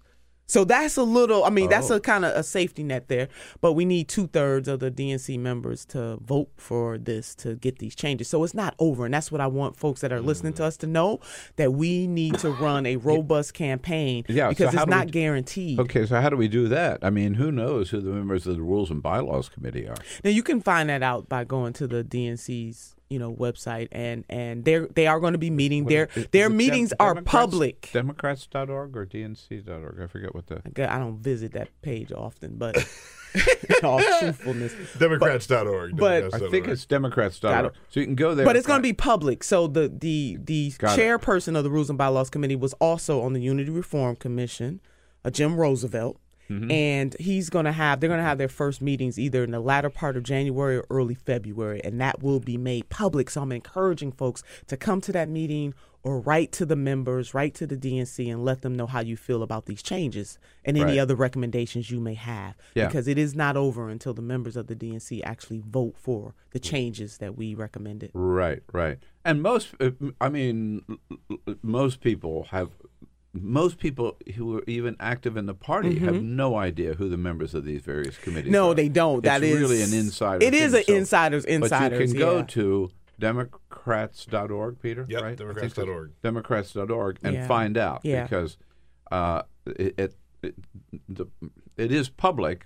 It's just not publicly known. You got to dig a little bit. And then one other thing I really want folks to know is this ombudsman, and this was something that was pushed by Dr. Jim Zogby. But financial transparency, because what Donna Brazil's book revealed, that there was very little, if any, transparency. But the creation of an ombudsman's committee so that any candidate that is running that they feel like they've been aggrieved, they have a committee to go to hear their concerns about whether or not somebody has placed their thumb or their body on the scale are very good. And so that's one of the recommendations. That is one of the recommendations, and Dr. Jim Zogby pushed for that hard, and we got consensus on that. So it wasn't all bad. I want folks to understand it. You go in and you argue your position and you bring out consensus. Doesn't sound bad to me. It sounds great to me. Right? We got some progress going. Absolutely. But it's not over. Right. The DNC. That's the important message. It's that not is the over. message. The It's Rules not Committee over. and the Rules and Bylaws, Yes. and then the DNC. And then the DNC. And this is important stuff. This is really important stuff. If we really want a level playing field and a fairer process, the next time around, these changes are key. They are. And so anybody who really cares about that ought to take the time to them to dig get in. engaged. And then I think the best way, show up at the meeting, wherever, depends on where the meeting is. show up at the meeting. Or just email into email. Yes, do that. or Email into the DNC, directed to that Rules and Bylaws Committee, and say, we want you to accept these recommendations of the Unity Commission. That's right. And our revolution will be engaged this whole time. And you're running going to get other full, organizations to do the same. Other organizations. So ourrevolution.com, you can check back with us too for updates. But we are really engaged in this process because we want to see this happen for future candidates. Absolutely. You know, and the future of the Democratic Party. No. Fair, transparent. It's all on the line right now. It's all on the line. Yeah, absolutely. So tell us also, what are the latest targets in terms of candidates? Because you're active in so many, just about all 50 states, right? Oh, my God. We are. Yeah. We have 500 affiliates. We are so excited about that. We are in 49 states. Bill, if South Dakota is listening, which I hope that they are. South Dakota. They're out there. It's our only state. But we are working with some of the Sanders delegates in South Dakota to start an affiliate. But we are, gearing up right now. The political committee of Our Revolution will start to review the 2018 candidates that have been nominated from our groups so far. I think I'm going to have to call my friend Tom Daschle and say, come on. There you go. Yeah, come on, Tom. Come on. You got a lot of friends still left in South Dakota. Yes. That's the one state. The one state. We're even international. We have the Democrats abroad have formed affiliates across the world. So we're in Great Britain, we are in France, we're in 7 foreign countries, which is a big deal. I am so proud of the progress that Our Revolution has made. And so, of course, we're at the end of the year now, but you're targeting in 2018. 2018. I guess you're still in the process of picking or deciding which races you're going to be involved in? Because most of the candidates we endorse on the national level come from the grassroots affiliates because we thought it was very important to hear their voice. So we are in the process of looking at those races right now. And are you looking at state legislative races and governor's races? Absolutely. The same thing we did this year. It is everything from school board, if there are any next year, all the way up to governor's mansions. We will play in those races because that is how you build a progressive America. Not just who's in the White House, not just who's in the Congress, but who is the mayor, who's the governor, who's the secretary of state. All of those things matter. I mean, I just traveled. I went to 12 states in about 60 days, and that's not even counting the tour that Senator Sanders and I went 2 weekends ago, where we went to Ohio, Kentucky, and Pennsylvania to push back against that GOP tax bill. Mm-hmm. Good Lord. I heard you talking about that earlier. Oh, yeah. We need people to be engaged. It's just getting worse and worse, that tax bill. Right. On the backs of the working poor and the middle class, and with a straight face, these folks. That is why the Democratic Party has to get itself together so that we motivate and energize people to believe in what this party should be standing for so that we can fight on behalf of the people. One of the big races that you were involved in this year, and you came in and talked to us about it, I think you were on your way there. Or maybe just back. It's Birmingham, Alabama. Oh, my God. Yeah, you just gotten back. You just gotten back from, You just Mayor Randall Woodfin. He was already sworn in, so he's at the helm right now. But the power of the grassroots, they were able to build, to register over 11,000 new voters to the process. He won across all demographics, young, seasoned, all over that city. He won. Okay. What does that? So, I was there. What does that say for what's going to happen tomorrow in Alabama? Well, you know what? We know that it's a tie. It's a dead heat. This is going to be a turnout election. The African-American community is going to have to turn out equal to the level it turned out for President Obama in 2008, I believe was the calculation. That was about 25% for Mr. Jones to be able to win. And that is hard. You know, as one of my colleagues talked about yesterday when we were on CNN together, I mean, it's winter, it's December. You know, people are not necessarily accustomed to voting in December, but this is going to be a turnout election. And I want people to turn out. I want him to win. But also after this, it is also important that the Democratic Party understands that you just can't cattle call folks out to vote. We have to build real relationship. And we have not played in terms of building relationship in red states, Bill and Peter. And that just breaks my heart, because what we're saying is that the burden is now on the African-American community. And that is an unfair burden. Unfair burden. Yeah. Especially when we've put African American voters into such a hole for so long. Yes. Look at our cities. Look at places like Flint. Look at the fact that the Democratic Party has not ever elected a black woman as governor across this country. And I mean, to always say to the black voter, as the Democrats say, it's all on you. Yeah. It's all on you. That is an unfair burden. We must do better. But back to the positive, the election of Randall Woodfin, Mayor Randall Woodfin, is a really good sign of things to come if we can cultivate and not we got to go into the red states. I've been to Texas with Jim Hightower, Bill, who you know very well. Jim Hightower, and we went all over the state, but the city that we ended up, Tyler, Texas, which was the reddest place of the 5 cities that we went to, the turnout there was the heaviest, because you have Democrats and progressives in those states who say, don't leave us out. We're here trying to fight the good fight. But Democrats, especially on the national level, ignore those states. We cannot afford 2018 and beyond to ignore any state or anybody in those states. Back to Alabama, that's part of the problem, is there was never any organization built no there, cultivation. Right? No. They told us that when Senator Sanders and I went there last year. They said they don't pay attention to us. There's no investment in the state party apparatus or the local county party apparatus, and we so need they basically help. Don't exist, right? And then they say, okay, now suddenly, like overnight, like snap your fingers, you got to get 20-30% of the African Americans out to vote. Hello. It just doesn't work like that. You must cultivate relationship, and you have to serve the people. And when you do that, then when it's time, when we have a situation like this, which it is, break the glass in case of emergency, that the Republican Party would rather have an alleged pedophile as a U.S. senator than to have a Democrat. Something is just absolutely wrong with that. Man. But we have to cultivate relationships on the Democratic side so that voters are excited about electing us, because they know that we are going to serve their best interests. But I want the folks in Alabama, as frustrated as I am about the burden that the African American community, I want them to come out. So important. Come out, baby, and vote. They got to. All right. Final question. You and Senator Sanders were out there, as you said, what, 3 states or so that you went to? Kentucky, my beloved Ohio. Ohio. And Pennsylvania. Yeah. And this was the first round of Bernie Sanders for president in 2020? I would hope so. The senator didn't let me in on any secrets, but I'm going to go on the record and say that I, along with many, many other folks that I talk to across this country, are hoping that the senator will run again in 2020. All right. It's OurRevolution.com. Nina Turner, you got to run fast to keep up with her. I'm warning you. Yes. Thank you. And happy holidays, Bill, just in case I'm not Merry back. Christmas, happy holidays. Christmas, great happy to holiday, see you. Kwanzaa, anything you celebrate, make it a good celebration. What was it, Jim? Kinky Freeman said, may the God of your choice bless you. May the God of your choice bless you. That's it. That's right. May the God of your choice bless you, baby. With a quick break, we're going to take a look at the latest mess in Congress with Matt Fuller from HuffPost. Thanks so much, Nina. Great to see you. Bill. He just let the cat out of the box. Get social with Bill Press. Like us at Facebook.com/Bill Press Show. This is The Bill Press Show.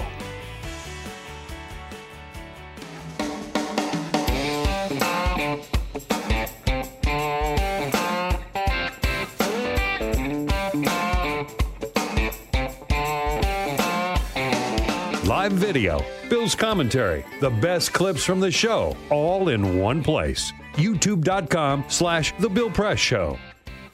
How about it on a Monday, December 11? Here we are, The Bill Press Show, live coast to coast from our nation's capital in Washington, D.C., with all the news of the day, and brought to you today by the International Association of Firefighters, those good men and women of our firefighting departments all across the country. You know them, you see them, you depend on them. We all do, under the leadership of President Harold Schaitberger, protecting American families every single day of the year. We salute them, thank them for their good work, their support of our program, and direct you encourage you, check out their website for all the good things that they're doing at IAFF.org.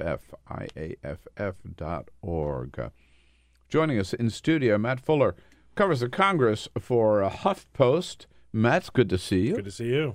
We all want to thank you for not shutting down the government last week. I mean, all me. That's mine. I did it. Yeah. What a great job. And they put all their collective wisdom together, and they were able to keep things alive, open, the doors open, and the lights on for another 2 weeks. 2 weeks, right. Well, this is a lot of hard work went into that, huh? Well, right. This is now the second CR they've done. Yeah. But they also have another one coming. They fully admit that there's not another larger spending deal, an omnibus deal that's coming. They want to do another CR right before Christmas. And this is the one where conservatives think they're going to get jammed with a lot of different Democratic priorities. But at this point, still unclear because there isn't quite a deal here. It seems like Democrats and Republicans are pretty close together on the spending components. But what else happens in that deal? Certainly Democrats are What else do Democrats want? Well, of course, they want DACA. That's the biggest negotiating point. That doesn't seem likely on this particular CR, this first one. If it's going to happen, it seems like it could happen sometime in January during an omnibus. And obviously, that's the Deferred Action on Childhood Arrivals immigration program that Trump ended, or at least halted in some way, right? But yeah, they have a number of other things they want. They have the cost-sharing reductions for Obamacare, which is the sort of these subsidies that go back to insurers, the rates that they offer for low-income people. It's sort of paying back the insurers for those rates, which in turn lowers the rates for everyone else. And ending those has been a significant burden on raising rates.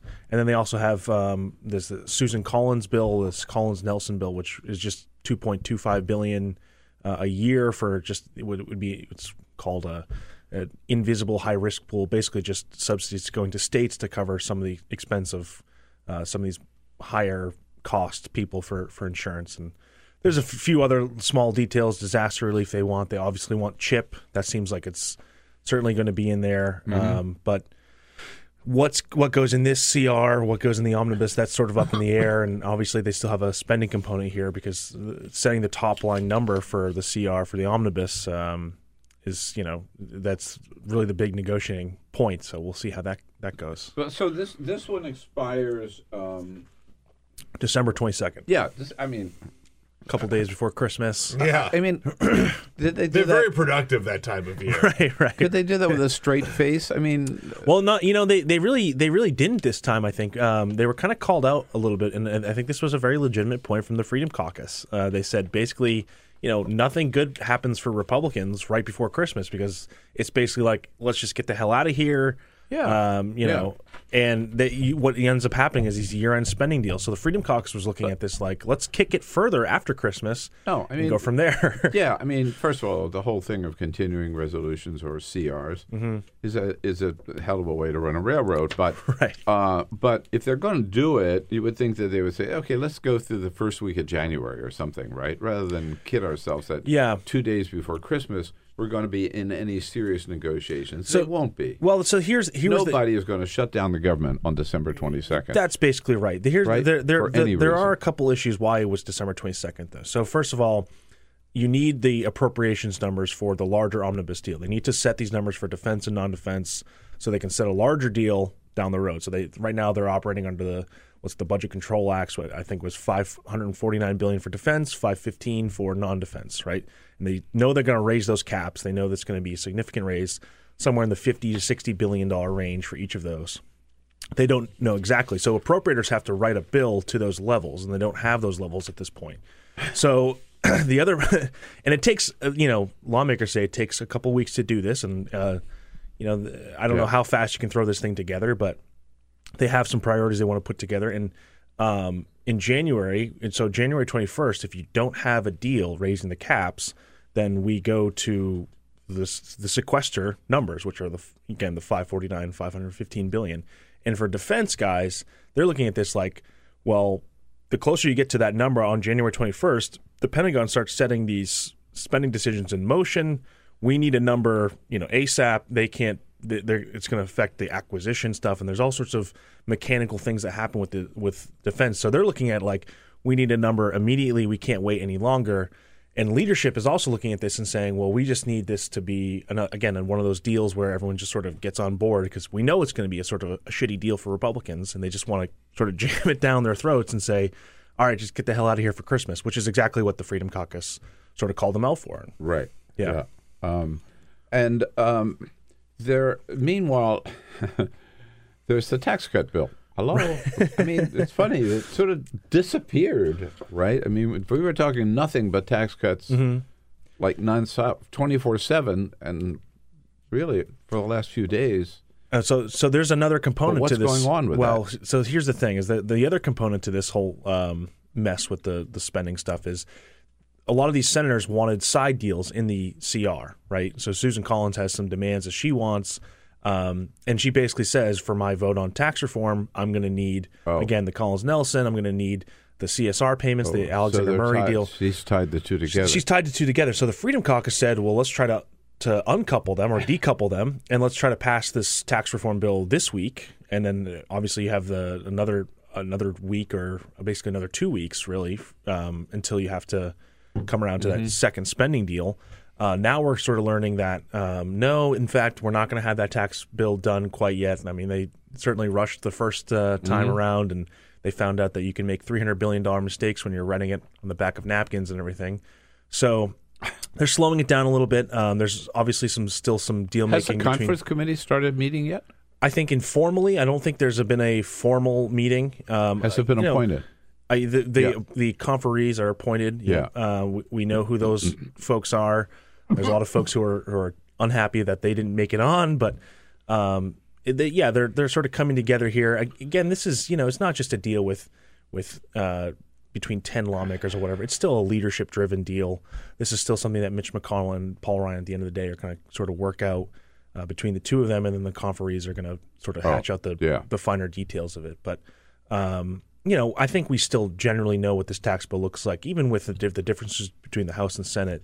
They're not all that far off, and if you're a Republican, you don't care about the major functional issues here, then I just don't see this falling apart very easily. The only way it could fall apart is if Susan Collins doesn't get the deal that she wants, if Doug Jones wins tomorrow, and they have to seat, the Democrats, so they've lost one vote, and Corker's still a no, and now Collins is a no, or maybe John McCain decides that he cares about process and is upset that they're sort of screwing Susan Collins now or whatever. But all indications still seem like she's going to get the things that she wanted. Conservatives are, the Mark Walker, the Republican Study Committee chairman, he's been saying, I got all these assurances that this won't be in the CR and that won't be in the CR. And it's unclear, how true those things are, but it certainly seems like Democrats are going to win on all these things coming up with the spending deal. And that will sort of get Collins there the rest of the way on the tax bill. So the two sort of do go together. Aren't they in a position where Republicans, that they'll almost pass a blank sheet of paper just to get something? There it is. I think a blank sheet of paper might do better than this bill right now. But I mean, that they really have convinced themselves that they need this. Have to do something by the end of the year. Otherwise, they go into 2018 empty-handed. I think that's right. I mean, they're sort of, they know that it's not polling that well, though a lot of them don't really believe polls all that much right now. They say, once the public sort of understands this, or they see the tax cuts in motion and this economy roaring, and there may be some, economic effects. I mean, you're spending $1.5 trillion, right? This is sort of like a different version of the stimulus with more money at stake. So there could be some positive effects, and that could also might change things. Yeah, I believe it's going to work, and it certainly could work the other way, which is the more people learn about the tax bill, the less they're going to like it, and it becomes a millstone around their neck in 2018 when people realize that, hey, I might have a little bit of a tax rate, but in 2 years, my taxes are going to go up. Right. Well, and they're counting on. I mean, again, so your taxes aren't going to change this year. So by the time you vote, you have really no clue what this is going to look like. And I mean, I think the public perception really does matter in this. And also, if you were promised, Republicans keep on touting this 1182, this number that you're going to get $1,000, $1,182 back for the average family for. Well, when a lot of middle class families don't see that, they're going to be like, where's my money? I think, and sort of the brilliance of the Bush tax cuts was at least like, hey, here's this check brought to you by George W. Bush right here. I believe in tax cuts, even if it's $300, right? People still like, that's $300 I did not have. I'm pretty excited about that. You're right. They got a check.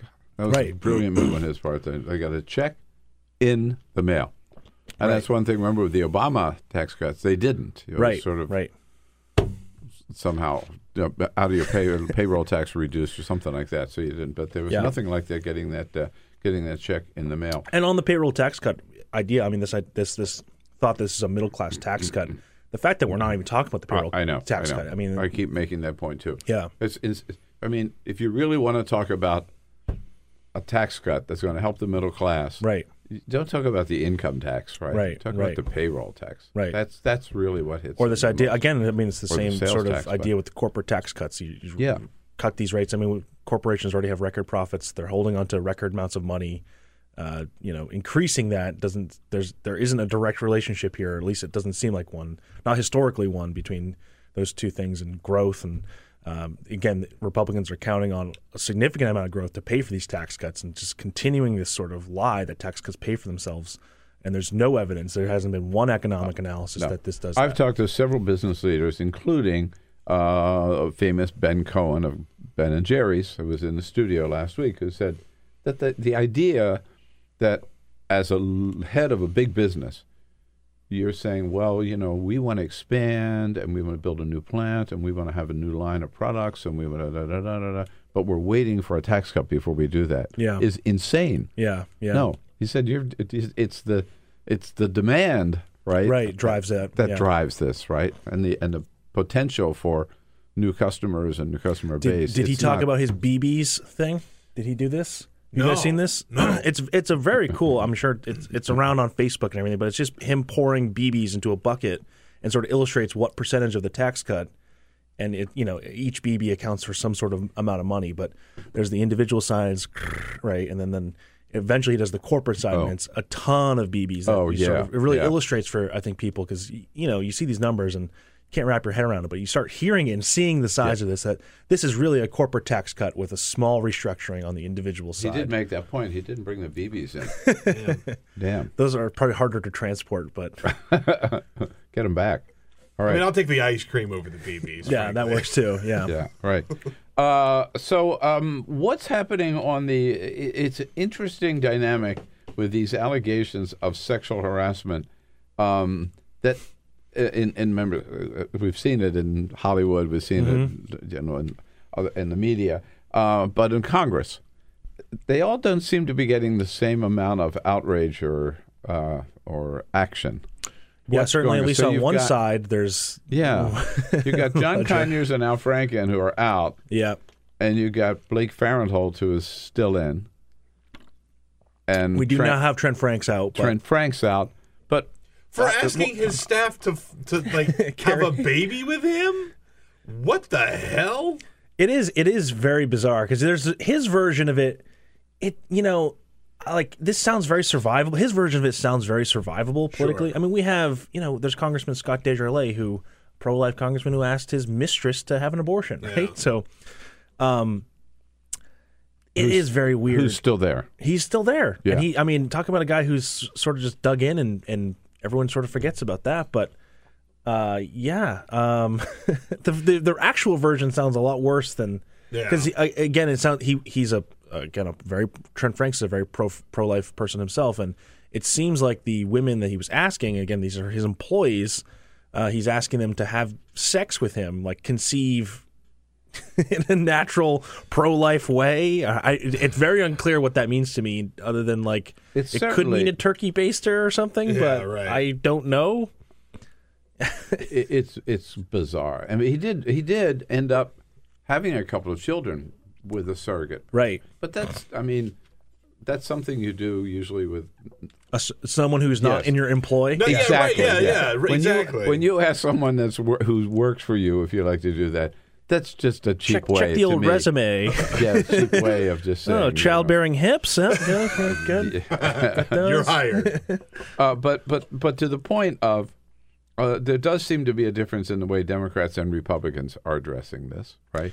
Yeah. And there are increasing demands for a process that is more open, more transparent, tougher, and acts faster than we now have in either the House or the Senate, and a place where women know that they can go and get some action.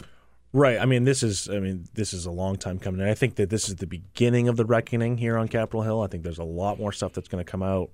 I know there's a lot of different reporters working on some very big stories on sexual harassment members. I'll bet you every man in Congress can hear he's thinking about it. Yeah.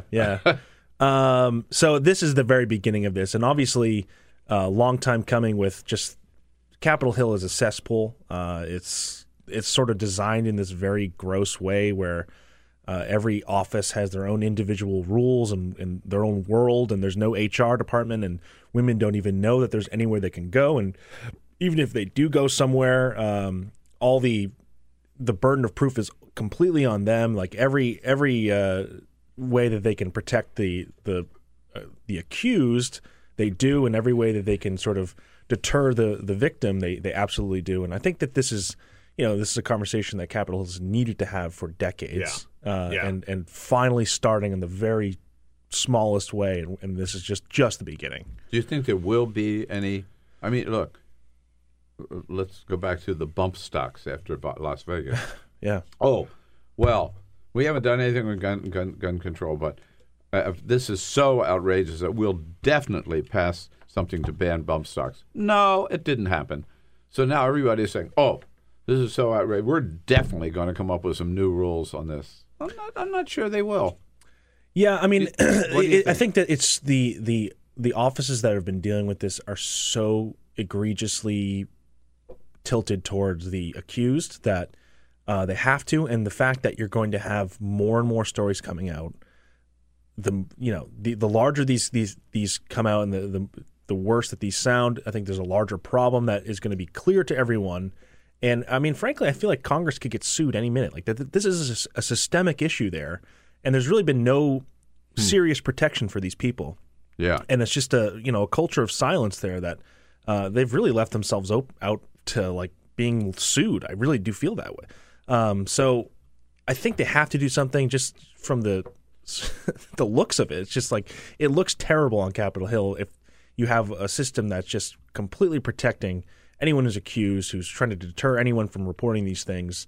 It's clear that this is not just a few bad apples. This is a larger issue that is going to sort of come out, and it's going to take a while. I mean, I think that part of the problem there is that women don't feel comfortable coming forward and saying, this happened to me, because there's really no gain for them, and it's a very difficult and tough process, and you will be blackballed. Yeah, that's an interesting thing. Like, we expect things to move so quickly these days, and we're like at the very, very beginning. Right. Yeah. I mean, phase one is getting rid of as many of these bad guys as possible, and then let's get some new people in there, men and women, who are going to take over those seats, to put some stuff in place to make it possible for women to come forward, not just in the Congress, but across the country. I mean, there's a story out this morning. Mario Batali is having to leave his restaurant empire because of multiple sexual assault and sexual harassment allegations, right? And part of the problem with Congress or the restaurant industry or anywhere you work is these women are having these things happen to them, and then they have nobody to go to. Yep. There's nobody there. They even reference in this article about Batali that there was not really a working HR department. Yep. Especially in the early days when you're just running a restaurant. A restaurant, you just have the people that work in the restaurant. There's not an HR department for that group. So who do you talk to? And even the ones who do say something, there's nowhere. Nothing happens. Yeah. The difference between the rapidity with which we've seen action in the media. I mean, sure. Charlie Rose and Matt Lauer, it was like overnight. Mario Batali, whatever. I just heard that. I didn't know that. But with Congress, it's been going on for a long time. Let's have an investigation, or exactly. I mean, if the allegations are true, right? You're right. If true, these are very serious. So in this context, right? There's 50-50 chance that they're going to have Roy Moore right in the middle of them, right? Yeah, maybe better than 50-50. I mean, and what does this do to this whole movement? I mean, certainly it shows the Republicans are talking out of one side of their mouth and then electing a guy those tax cuts. Who's the worst on the other hand because they need the tax cuts. Yeah, I mean, Moore is going to be a problem for them. A lot of them do see it. Are they going to? Will they seat him? They have to seat him. Don't they? I think they have to seat him. It seems like that's the clear thing. Whether there's an ethics investigation that eventually kicks him out, we'll see. But I wouldn't count on the ethics committee to do much. That doesn't have a great track record of the comeuppance that I think people think it does. There are not. I'm convinced. First of all, let's hope he loses. And I think there's a good chance he might. But if he's elected, they're going to seat him and they'll never throw him out. Yeah, I think that, in this job... you need 2/3. Right. So they'll get 48 Democrats. Where are they going to get... I mean, if McConnell says we need to do this, then it could happen, right? And actually... he's shown a lot of backbone lately. Yeah. But I will say he has his own. Alabama decide. Right. Well, there's his own sort of self-preservation here, though, too, because obviously Moore has made part of his whole shtick, the anti-McConnell thing, and this isn't just the allegations for Mitch McConnell. This is and this guy Mitch McConnell is the ultimate sort of Machiavellian politician who is just there for his own self-preservation, his own power. So if that's the case, there's a good argument for going after Roy Moore on those sort of charges. In terms of Senate politics, I saw that in Tennessee. So we didn't know Corker was going to step down. I mean, the map keeps changing here a little bit. But so Corker steps down. Yesterday, Phil Bradenson, former Democratic governor of Tennessee, said he's running for Corker's seat, which suddenly there's another state, right, which Democrats might be able to pick up. Yeah, I mean, he won every single county in Tennessee when he ran for re-election. Obviously, the map is still drastically in Republicans' favor. I mean, you have Nevada and you have Arizona, and after that, it's really like you're looking at Tennessee, you're looking at Texas for your pickups. A lot of Democratic senators are on defense here. Or Alabama. Or Alabama, right, I guess, yeah. Although that would be in the 2020, but obviously tomorrow. Yeah. But it's still a very tough map, but there are ways that Democrats can eat in here, and if they do win tomorrow, that definitely changes the calculus, I think, for a lot of people. Yeah, I think that's and don't overlearn any lessons from this race. It's still Alabama, so who the hell knows? Trumpism is alive and well in some parts of the country. Yeah. A lot of people just said there's no way to poll what's going to happen, no way to determine that. Hey, Matt, so good to see you. Thanks so much. Merry Christmas, happy holidays, and see you early in 2018, if not before. Good. On a Monday, what a way to start the week. It's all yours the rest of the day. Make the most of it. Come back and see us again tomorrow. This We'll be is the looking for you. Bill Press Show.